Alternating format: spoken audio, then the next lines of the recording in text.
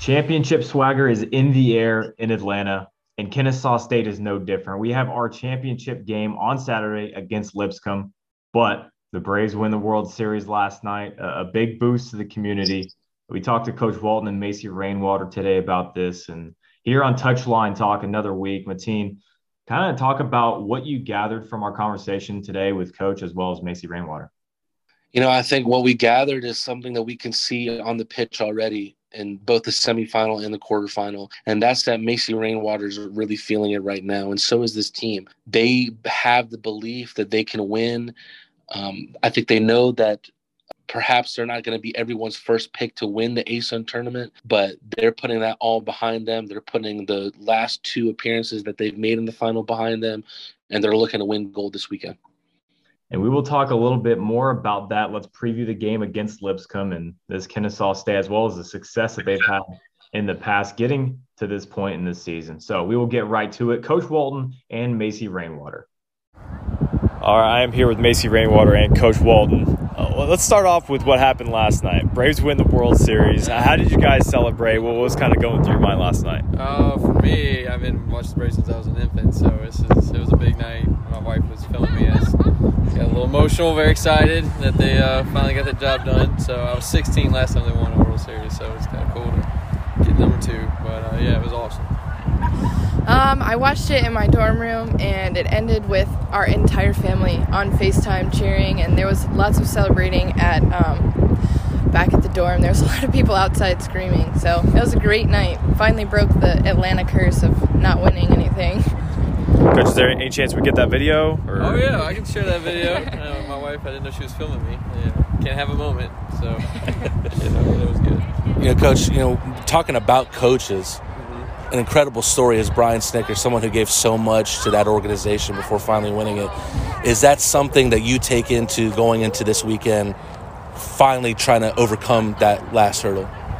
Oh, yeah, I'm always looking for inspiration and stories. I think, watching the interviews last night, obviously Brian Snicker, to be there 40-something years and to work his way up through there and to win a title the way he did it, is just amazing. I think listening to Freddie Freeman last night actually say that, you've been doing this your whole life. This is the one thing you've been waiting for your whole career, your whole life, and to finally get there is surreal. And it just speaks. Championships don't just come by. You have to, there's a lot of patience and perseverance and hard work that people don't see when you see a team celebrating on the field. And it's something true to what we're going through too as a team. And, hopefully it'll help our momentum. We'll see. And Jordan, we're lucky enough to be here with the team as they celebrate their Halloween. Of course, they were winning 1-0 against Bellarmine. That's why you guys couldn't celebrate. But, we're here with the star of the show right now, Macy Rainwater. Macy, right now, you just put in one of the best weekend performances that maybe this program has seen ever, definitely in a long time. And you're doing it as a freshman. What's happening for you right now? Is the ball just falling in the right places? Is it preparation? Is it the coaching? I would say definitely having the best teammates out there on the field with you makes the world of a difference. Both the first and the third goals for UCA were assisted by Kendall Higgs, and then the second one was Becky Contreras, and both of those, all three of those were literally just perfectly placed on my foot, so they make my job look much easier. But I think we had a few position changes, and we really tried to find a new flow, so I think it's working in our favor. And going forward, definitely nice to have a little bit of confidence going into the next few games. I was a little nervous going in just because it's something I've never done before, and just conference tournament time got a little nerves going. But I think scoring those goals and kind of getting back in that groove, because I haven't scored in a long time, definitely helps with confidence going forward. And I think all of us are really, really pumped for Saturday, so we're definitely ready. So not too long ago, you were playing in high school, right? Now you're playing at the collegiate level, and then now you're playing playoff soccer. What has been the biggest difference between playoff soccer and just regular season in your mind? I would say either from high school to here, obviously there's a ginormous jump. For my high school especially, we were 1A private, so it was not necessarily the most clean soccer, and it's definitely, once you're here, you're playing against people that are 3-4 years older than you, so that's definitely been one of my biggest challenges because I'm not the strongest necessarily, but you kind of have to find a way, like, with whatever works for you and what your strong suits are. So I think I've kind of gotten into that, kind of got to, like, know myself better as a player. Definitely with Coach Benji's help. He's been there for all of us this whole season, just being in great encouragement. I would say the biggest jump from normal season to playoffs is just the fact that, if you lose, you're done. So we've been kind of going into it with like a one last game mentality, like leave everything on the field. And I think that that's definitely helped our energy as well as like just giving it everything you have from whistle to whistle. So, a question for both of you. This is a team that we've played before in Lipscomb, and their resume speaks for themselves. What is it going to take to beat this team? We got to treat it like any other game. We can't put them on some sort of pedestal like they're an invincible group. I mean, they're a very good team. They've had a great season. They always rise to big occasions, but we've shown we've done the same thing. I think for us, we all know that wasn't our best showing when we were in Nashville a few weeks back. And, we get an opportunity to regroup and put our best self forward, and that's the goal. And the goal is to be our best version of us in this game, and not be so much, what are they going to do? What are they going to do? I mean, I think we all understand what they're going to do. We have to execute. We have to have energy in this game. We can't go out and be flat. It's a team that will take you, to lunch if you're flat. So you've got to come out and show them. You got to change the narrative, and that's what our focus is on this week. Yeah, I think that was really well said. The last game we had 3 opportunities, one off the crossbar, one was cleared off the end line, and another great cross that just went over the bar. So I think the opportunities are definitely there. Just got to capitalize on our opportunities and make sure we're finishing, and then just minimizing our errors. I think it's going to be a great game, very neck and neck. So I'm really excited. And thank you to Coach Walden and Macy Rainwater for talking with us today. A perfect day to be out there. They had their late Halloween. They weren't here for Halloween, so they're all dressed up in their costumes. Macy Rainwater is dressed up as a cow in a cow costume. But Mateen, put your vote in best costume out there today. You saw quite a few. I thought watching Tiana Rivera take warm-ups as a nun was quite hilarious to see. That's something you don't see on a practice pitch all the time. And, hats off to her. She was a hero in the quarterfinal, scoring that overtime goal to put them through to the semis. She's going to need to come up big again in the final if they want to secure the goal, Jordan. So Kennesaw State, once again, in the final Saturday at 7 p.m. We'll be able to catch that on the way back from Robert Morris this weekend. But they're into the ASUN Championship yet again, the 3rd straight year, Mateen. Last year, a 1-0 loss to Liberty. Liberty no longer in the picture. Lipscomb now. Kind of give us a rundown of what you see from this Bison's team.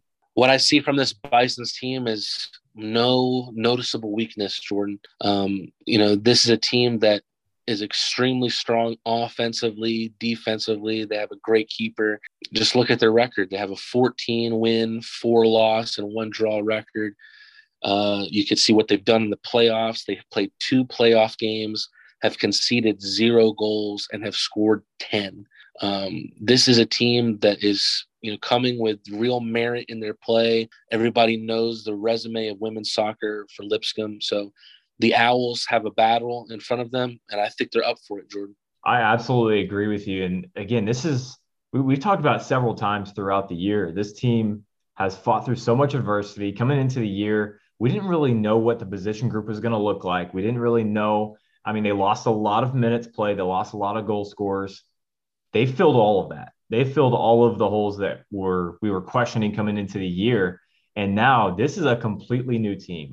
This team has grown so much from day one now to what might be the final day in the ASUN Conference Tournament. They have a chance to really pull something off that's special. And something that I think that was really interesting about talking to Coach Walton, I think the thing that stuck out with me the most is he said, yeah, you got to give your credit. You got to scout the team, and everyone knows Lipscomb is the team to beat.